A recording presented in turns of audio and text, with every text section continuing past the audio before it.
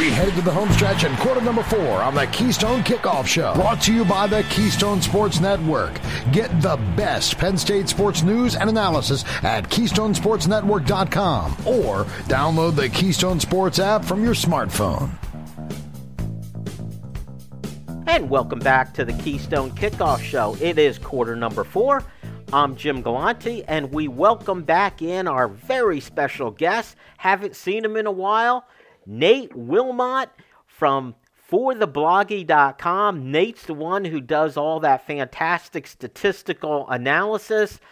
Nate, fantastic to have you back on with us.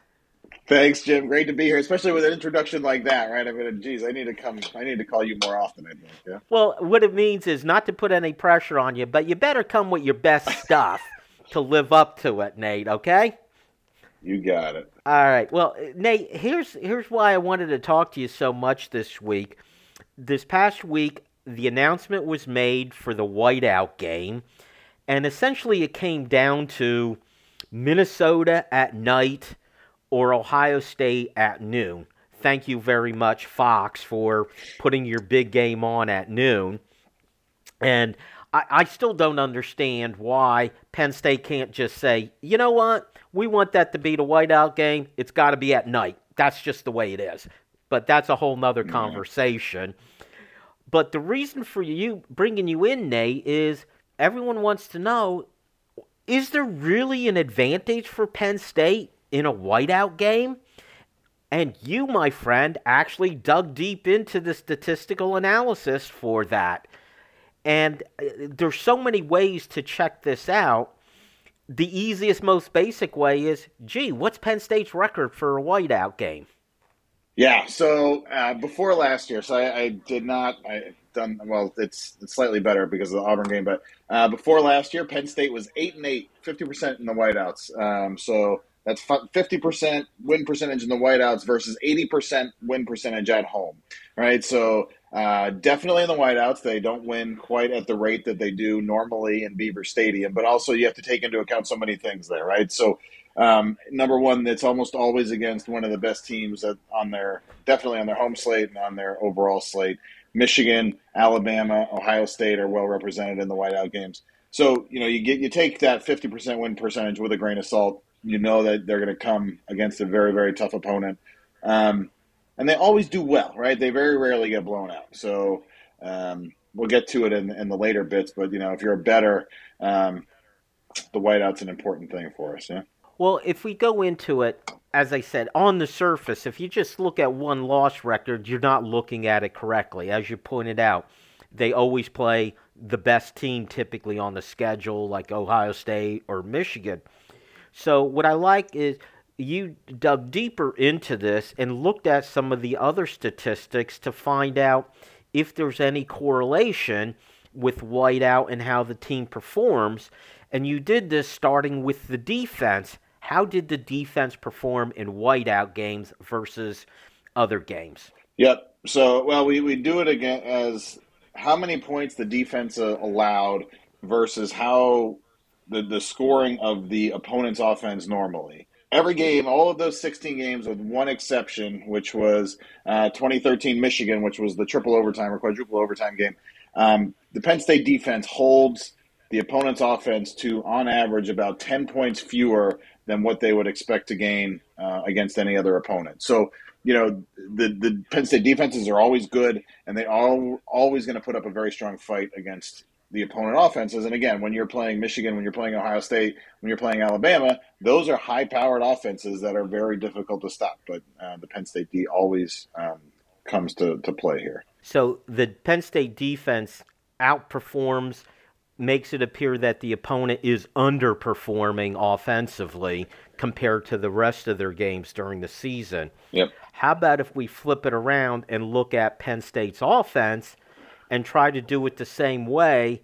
How does Penn State's offense perform against the opponent's defense versus how that unit performs against teams other than Penn State? So, maybe not surprisingly, but similarly, right, the Penn State offense actually gets held to lower than what they would normally expect in their seasonal average against the opposing defenses. And only 5 times have they scored more than their season average in the whiteout. So, if just for point of reference, right, if Penn State's averaging 28 points a game in the whiteout, they're usually going to be slightly below that, except with those 5 exceptions. The biggest one, 2010, which I believe, the biggest one was 2010, which was the game against.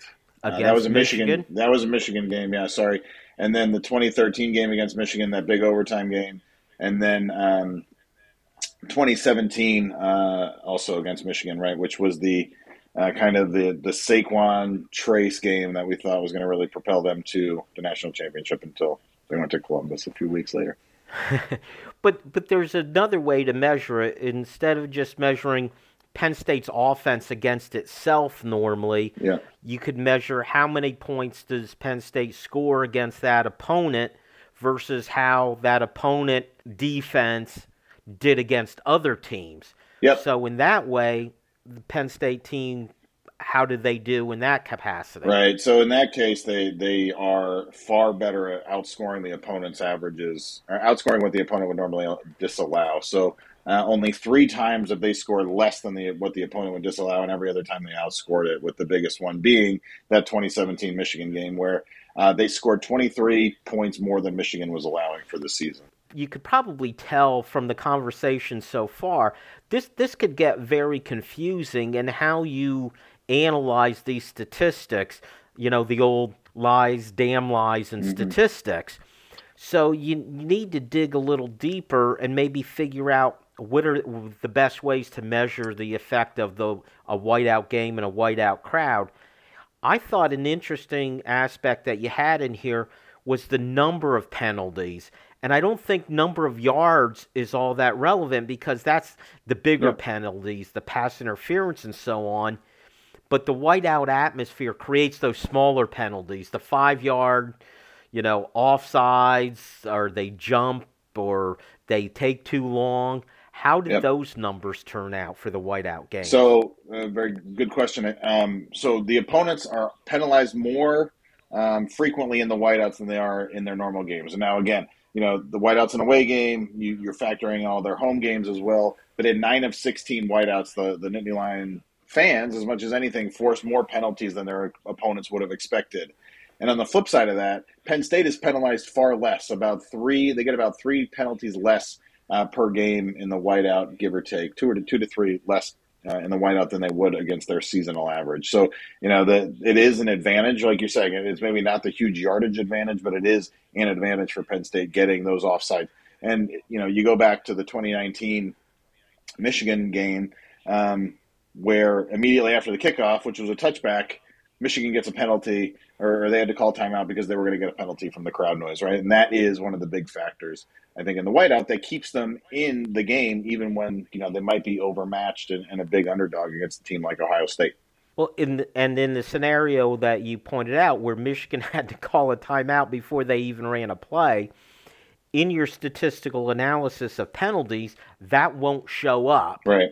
But it is almost it's as a good, thing. or perhaps even better than a penalty. And I think what that also does is, and it's hard to measure, how do you measure momentum? The crowd is now crazily into the game, and I think that has to have an effect on the players also, from both sides. Yep, I think so. So, momentum is one of those intangibles that people will say don't exist or doesn't exist, right? But I firmly believe it does. I mean, if you sit in a game where, the crowd starts getting into it and things just snowball against the opponent, there is clearly a momentum impact of that, right? But it goes both ways, too.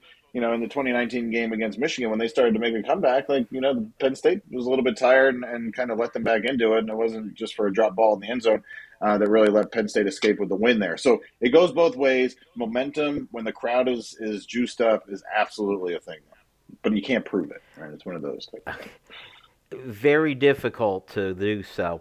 Let's get, Nate, to what really counts, though. Let's talk about against the spread. Those of us who are known to put a little wager on certain ball games, occasionally, want to know, what effect does the whiteout have with the spread? Yep. So let's just start with first, how to show the opponent that is coming into Beaver Stadium to face the whiteout. Penn State has been an underdog or a flat line 11 of the 16 whiteouts previous to last year. So, they're absolutely playing against the top tier team on their schedule. Right. The biggest underdog that they were was in 2016, coincidentally, right? When they beat Ohio State, they were nearly a 20-point dog, 19.5-point dog.